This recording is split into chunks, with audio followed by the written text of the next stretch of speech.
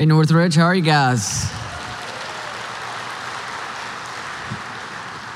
Always good to be with you. So excited about this summer series. We're having a blast. I want to welcome those of you that might be at Brighton campus or the Grove Seal campus. Those of you watching online, wherever you might be, we're so excited that you are with us. And we are today going to talk about something really fun. We're going to talk about procrastination. All right, so let's start with a little survey, all right?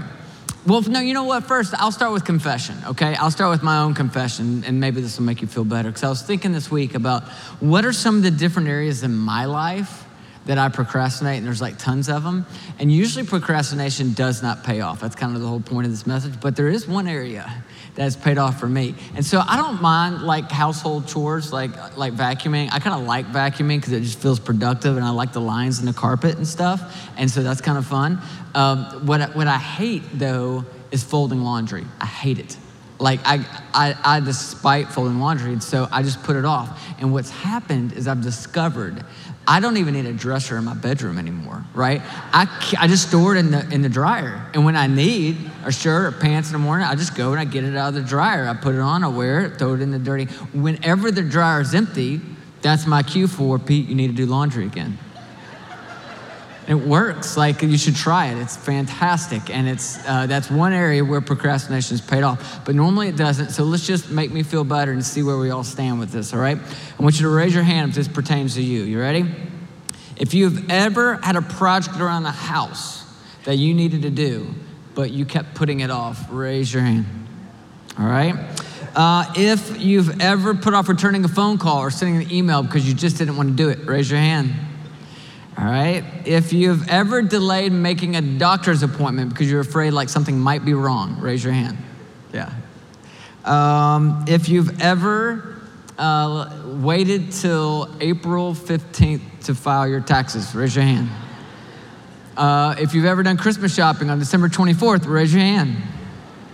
If you've ever been late for an appointment, or how about a church service, raise your hand.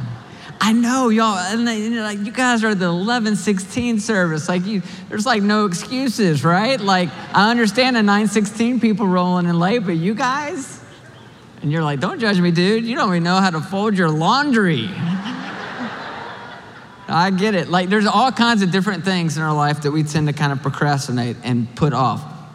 It turns out that scientists have recently discovered what they believe to be, they're calling it a procrastinating gene that some people have. And so it actually means that some of us are genetically predispositioned to want to procrastinate. Really interesting thing when the scientists looked at this particular gene underneath the microscope is the only human gene that was just sitting around watching cat videos on the internet. All the rest of them are like, come on, we got stuff to do, but not those genes. It's the procrastinating gene, right? And so this is a problem that a lot of us face and a lot of us go through. And I spent some time this week trying to wrap my mind around why we do this in certain areas of our life. There's a guy by the name of Tim Urban who recently did a TEDx talk, which I thought was fascinating. And this is kind of how he explained this concept of procrastination. He said the non-procrastinator's brain looks like this, all right? There's a rational decision maker who's at the helm, all right? The rational decision maker is the one who's driving the whole thing. The rational decision maker says, I do things that make sense. I think long-term. I am not a child, right? That's how rational decision maker works.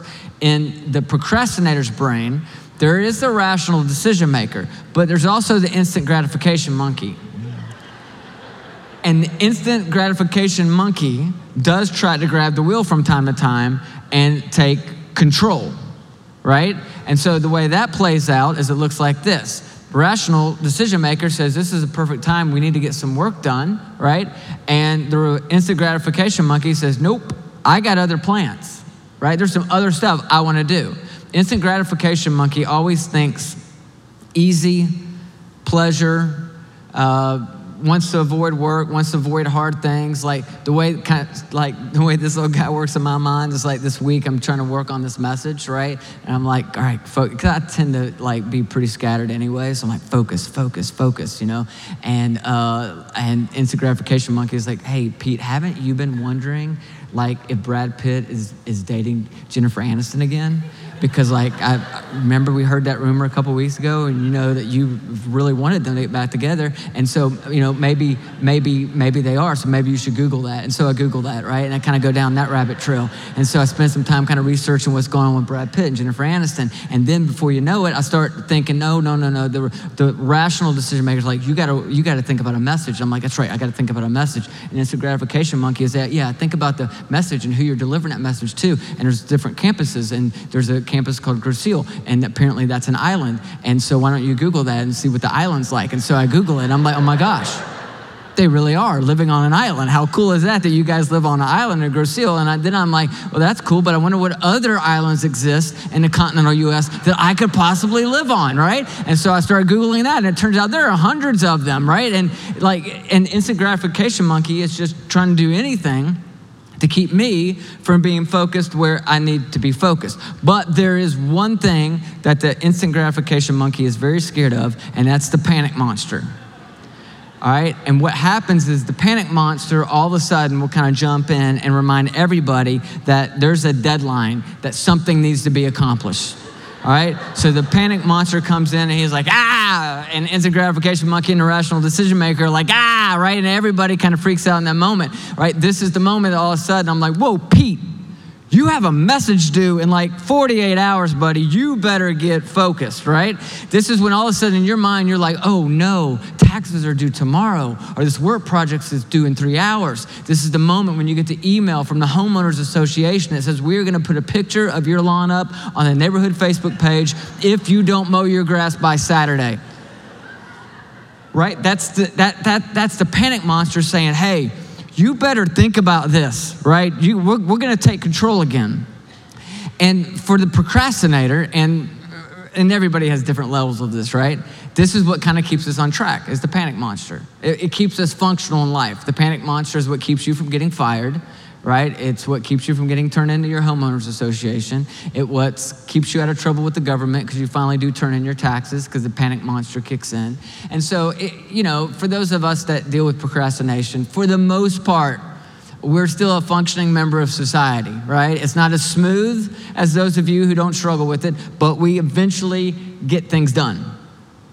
But what was really interesting to me as I started to think about this whole concept of procrastination is the really important things in life, the things that we would really like to see our life be about, right? The transformation that we all desire. Because can we just be honest for a second? We all have a gap, right? There's this gap in between who we are today and who we ultimately want to be, right? There's a gap for those of you who are fathers in the way that you think about raising your kids. You're like, man, I'm not always the dad that I want to be. Same thing for moms, husbands, wives, boyfriends, girlfriends, friends, right? There's this gap for all of us in between where we are today and where we really want to be. And when you think about transformation, when you think about,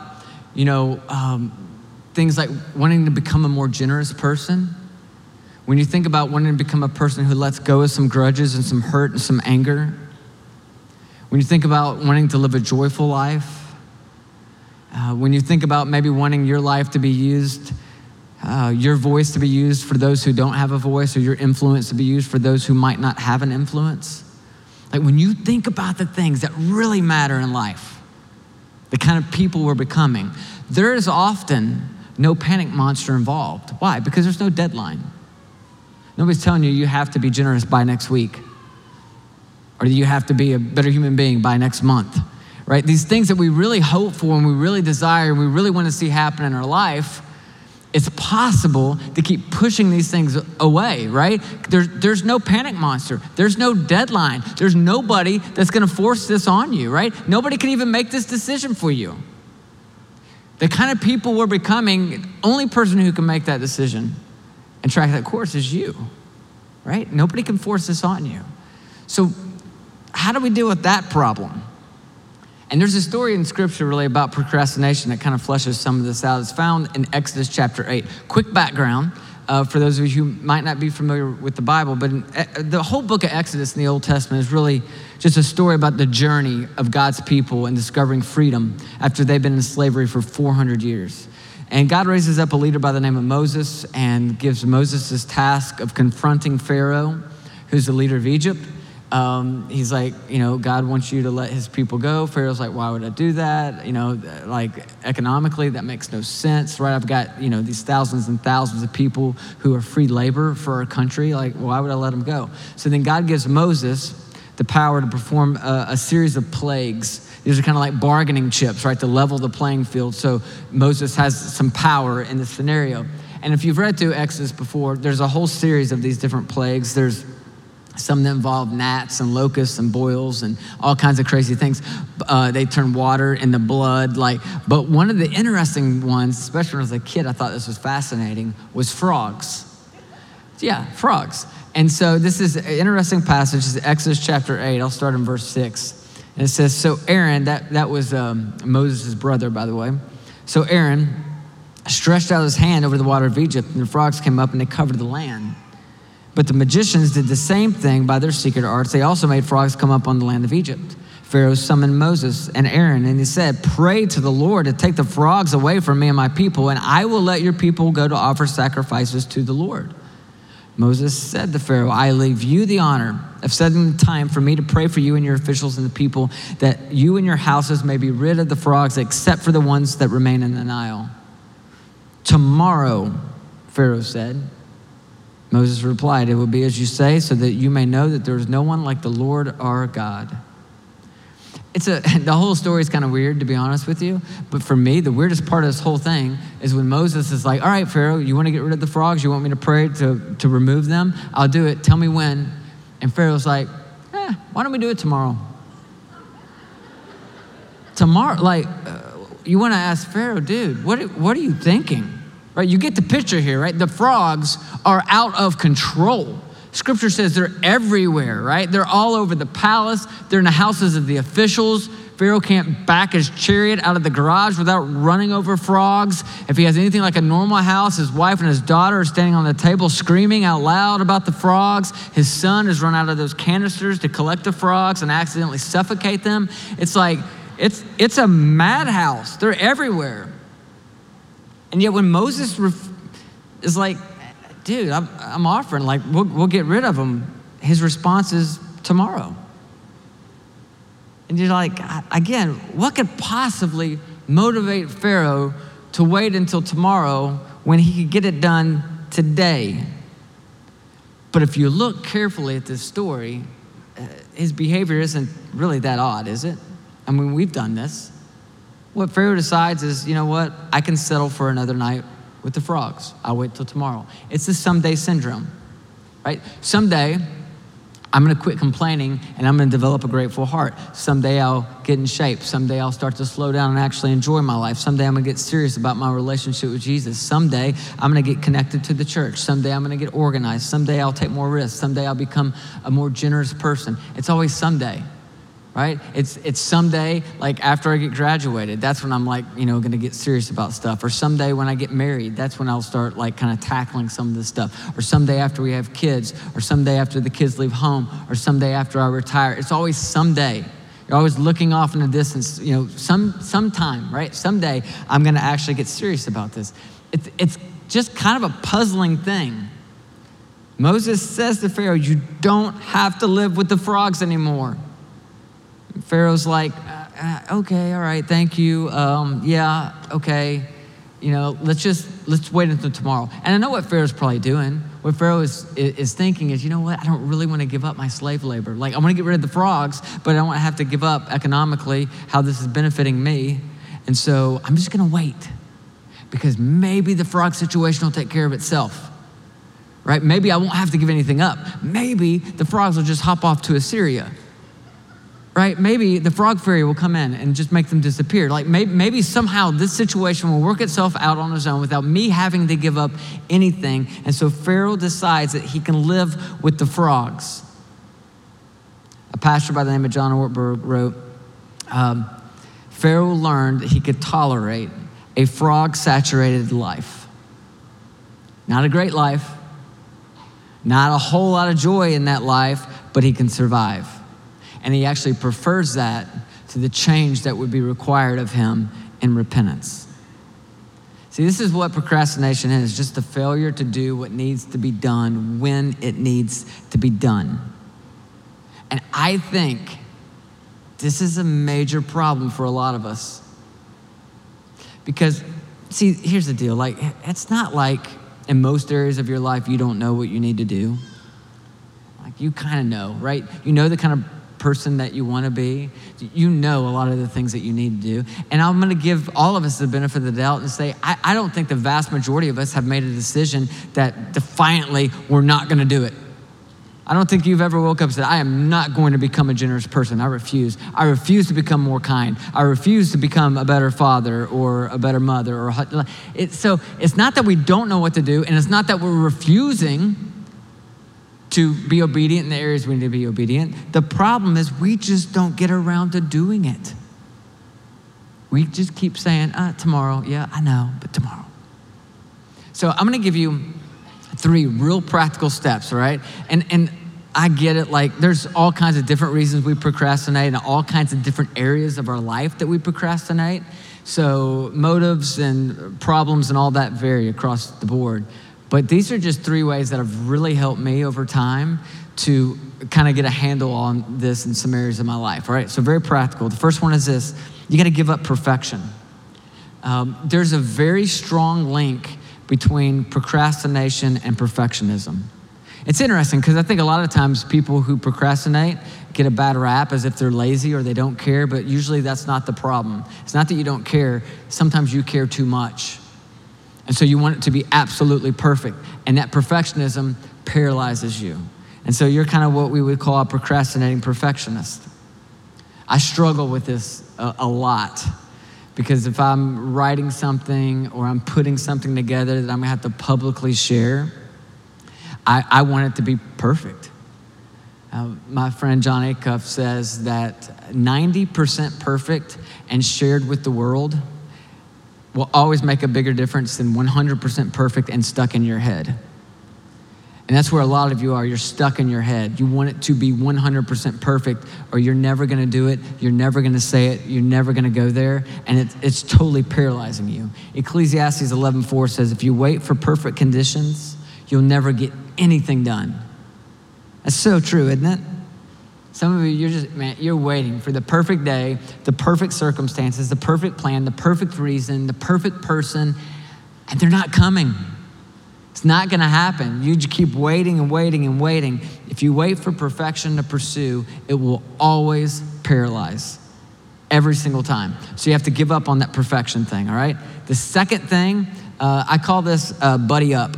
It's really accountability. I know buddy up sounds very Southern. It's like giddy up, but buddy up. And so this has been the biggest game changer for me. What I've realized over time is when I get a God prompt, that's what I call it, when I sense God's calling me to do something. And whether it's a God prompt to have a difficult conversation with somebody, which I hate confrontation. Whether it's a God prompt to pursue a new idea or dream. What I've learned over time is I have to, as quickly as I can, share that prompt publicly. And when I mean publicly, I don't mean like in front of thousands of people. I gotta share it with a couple friends. I got to be like, hey, guys, like I just felt this prompt that I really need to have this particular conversation with so-and-so. And you guys know I hate confrontation, and I'm dreading it, but I know I need to do it. I'm going to do it on Wednesday, and I want you to call me on Thursday and ask me how it went. That's what I call buddying up. Whenever I get a God prompt, regardless of what it is, I found I got to share that, because the longer that you live with a God prompt, the more content you become with not following it. Right? And that's been true for some of you, right? You felt a God prompt a month ago or 6 months ago, a year ago, that you needed to do something, and you kept putting it off. And the reality is it really bothered you in the beginning, because you're like, I really need to do this. But you've discovered over time, just kind of like Pharaoh discovered, that you can actually live with the frogs. Not a great life, not real joy-filled. You're kind of embarrassed about the fact that you weren't obedient, but you've learned over time you become content without doing it. You got to share that stuff, because community is often what God uses to confront our desire to procrastinate. Community is what God uses to confront our desire to give up. And I've seen this time and time and time again in my own life. So you share that prompt as quickly as you can. And then the third thing is you got to ruthlessly prioritize. Ruthlessly prioritize. And you got to be cutthroat about this, because we live in a culture right now where, oh my gosh, you're constantly being told. And it's honestly, this is my fear about this message. My big fear is that you're going to walk out of here in a few minutes and you're going to have a list of what you think are 20 things that you need to do, and you're not going to do any of them. Because we live in a culture where we're bombarded by so much information. Everybody's always telling you, you need to eat this, you need to dress like this, you need to say this, you need to behave like this. And so you get bombarded with so many things that you need to do that you end up not doing any of them. And it's like you take one step in 20 different directions, right? Because you're bombarded. And so it's like you're one step here, one step there, one step there, and nothing ever gets done. It shouldn't be one step in 20 different directions. It should be 20 steps in one direction, right? That's how you get things done. So my prayer is not that you walk out of here, with a gazillion things that you feel like you've been procrastinating you need to do. No, that's not the case here. In fact, I would prefer you pick one, just one, and take 20 steps towards that. You have to ruthlessly prioritize. You have to figure out what is most important to my life and to my values. Now, remember how we were talking about the panic monster and how the panic monster actually doesn't exist in most of these scenarios that matter the most? That's true and not true. Because the reality is, for all of us, we have a limited amount of time, right? Even if you live a long, long, happy life, you have a limited amount of time. I got the opportunity 2 nights ago to go down to Toledo where my grandparents live and spend some time with them. My grandpa is 90 years old and extremely just still very sharp, in great health. He played softball until last year, till he's 89. It was slow pitch, very slow pitch. And sometimes when they'd hit, they wouldn't always run all the bases. It's like first is like home plate. Just if you make it to first at 89, good for you. That's amazing, home run. But he had to give that up, and he's really bummed about that. But other than that, life's really good. And I did something that I procrastinated on for probably years now. For years now, I've said, I want to sit down with my grandparents, and I want to interview them. And I want to kind of write about their life, to kind of capture that, to pass that on to future generations of my family. And I just put that off. And I've been to lots of funerals over the years where I've heard families talk about they wish they would have captured memories. I'm like, gosh, I got to do this. So I finally got to do it. And I just want to ask them just about their childhood and how they grew up. And I want to ask them about how they met. I want to ask them about how in the world they've, been married for, 70 years. Tell me about that. I want to know all about it. And so it was fascinating. But one of the things that kept coming up time and time and time again with them was how quickly time goes by. And how, man, if they would have known 50 years ago, they would have focused on this, or they would have made this decision, or they would have spent their time in this kind of way. And it was this reminder, and we've talked about this before, that our time is limited. So yeah, there's not a panic monster that's taking over your mind, because these aren't hard set deadlines, but the reality is time is short. Psalm chapter 90 says this, teach us to number our days so that we may grow in wisdom. There's a wisdom that inherently comes with understanding that you have a limited amount of time to become the person that you want to become, to live the life of joy that God's called you to live. Hebrews chapter 3 says we must warn each other every day, as long as it is still called today, so that none of us will be deceived by sin and hardened against God. For if we are faithful to the end, trusting God as firmly as we first believed, we will share in all that belongs to Christ. But never forget the warning. Today, you must listen to his voice. Don't harden your hearts against him as Israel did when they rebelled. What's he talking about? It's this whole concept of, the longer you live with a God prompt, the more content you can become. It's almost as if your heart just gets hardened over time and you learn to live a frog-saturated life. It's not a good life. It's not the life God called you to live, but you've learned you can survive. There's another interesting story in Scripture about a guy by the name of Saul.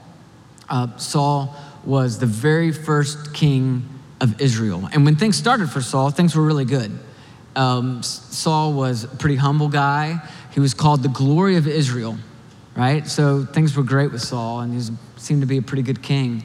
And then one day, everything started to shift.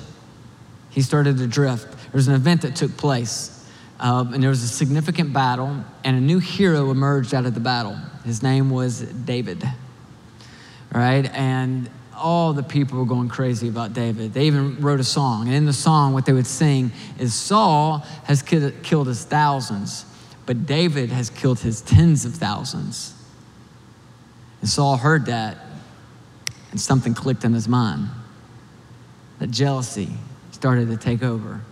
And no judgment on Saul. I think any human being, right? If you've ever been in a position of leadership, maybe you've been at work, and then all of a sudden there's somebody else that comes along and they're kind of performing at a higher level than you are, and you start hearing everybody talk about how great they are, right? Like in any normal human being, I think what would happen is jealousy or envy would start to rise up in your heart. I don't have a problem with that, right? It's what you do with that emotion when that pops up in that moment.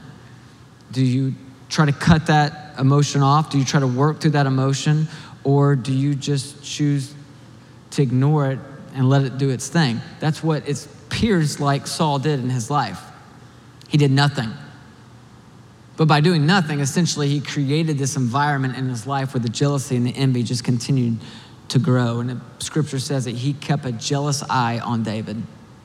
Now, did that jealousy help Saul at all?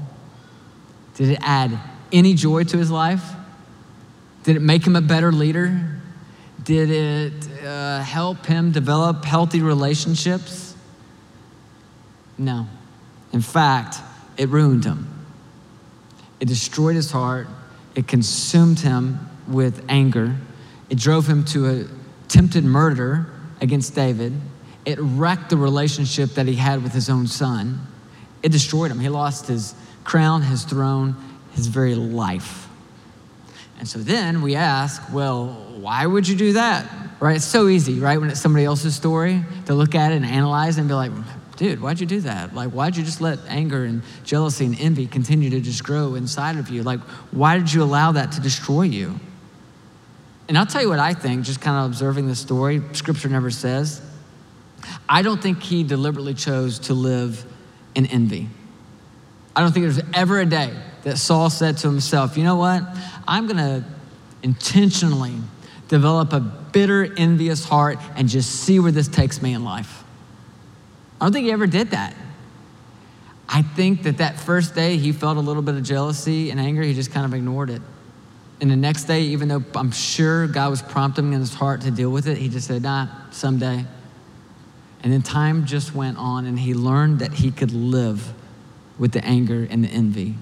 He learned that he could manage it until all of a sudden he couldn't, and it ruined him. But this is more than a story about Saul, right? This is my story. And this is your story. And I'm just wondering how this plays out for you. What is one area in your life that you're holding on to something that is not benefiting you in any form or fashion, right? It's not helping you become a more loving, patient, peaceful person. It's not helping you become the person you want to become. What is it? For some of you, maybe it's a grudge.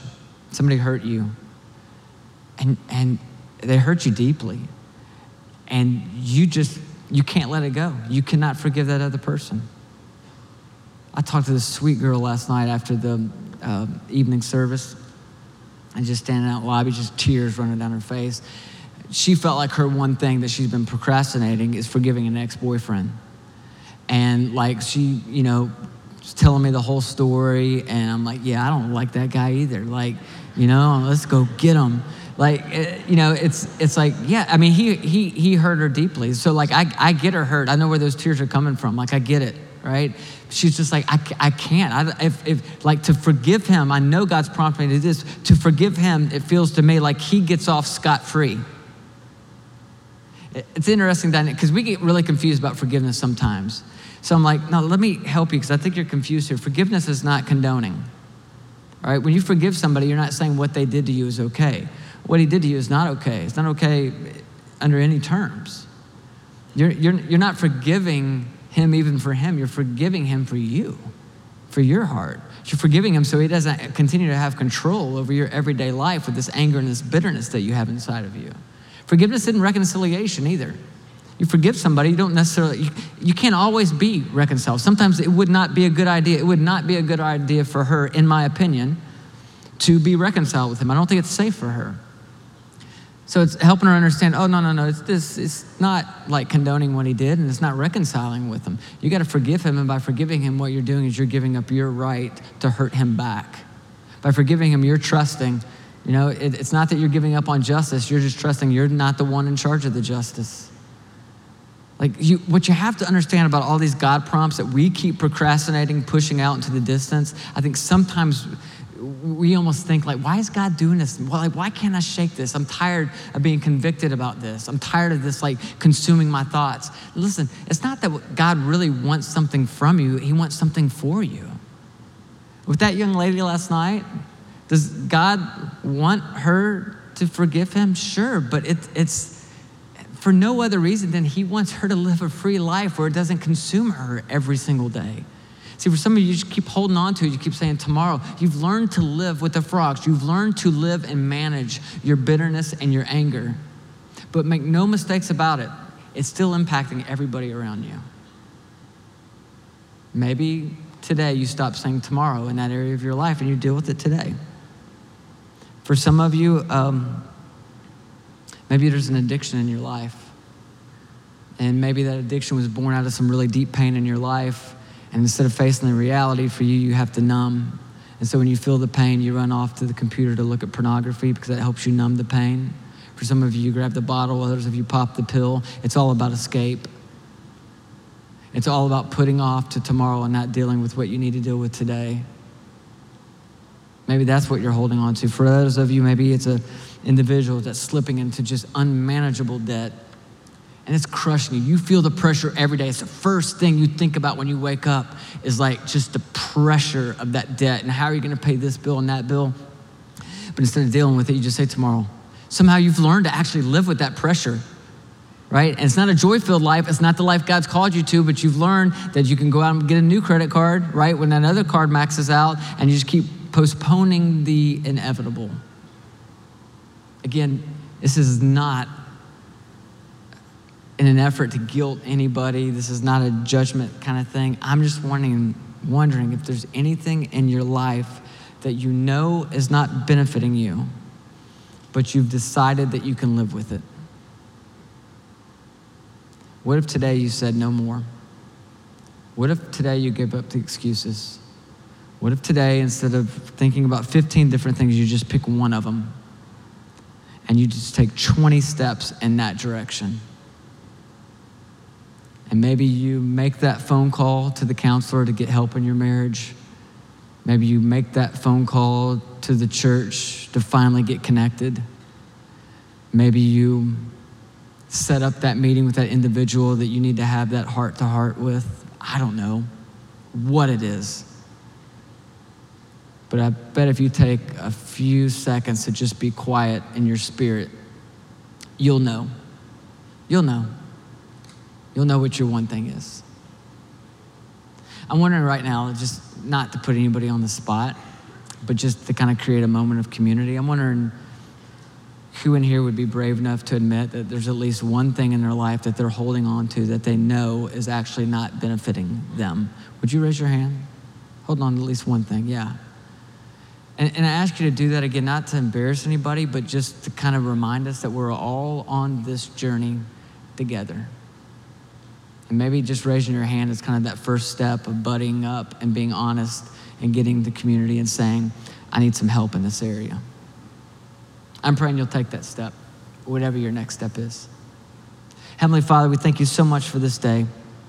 God, we gather here to worship you, and we're grateful. We're so grateful that you care enough about us and you love us enough that you do give us these prompts. You remind us from time to time of some things that we need to do or some things that we need to let go of. And in your love and your kindness, you're patient with us.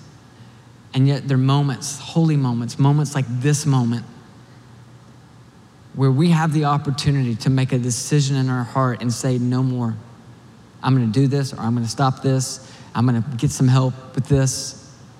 These moments where we can drive a stake in the ground and just say, this is a defining moment for me.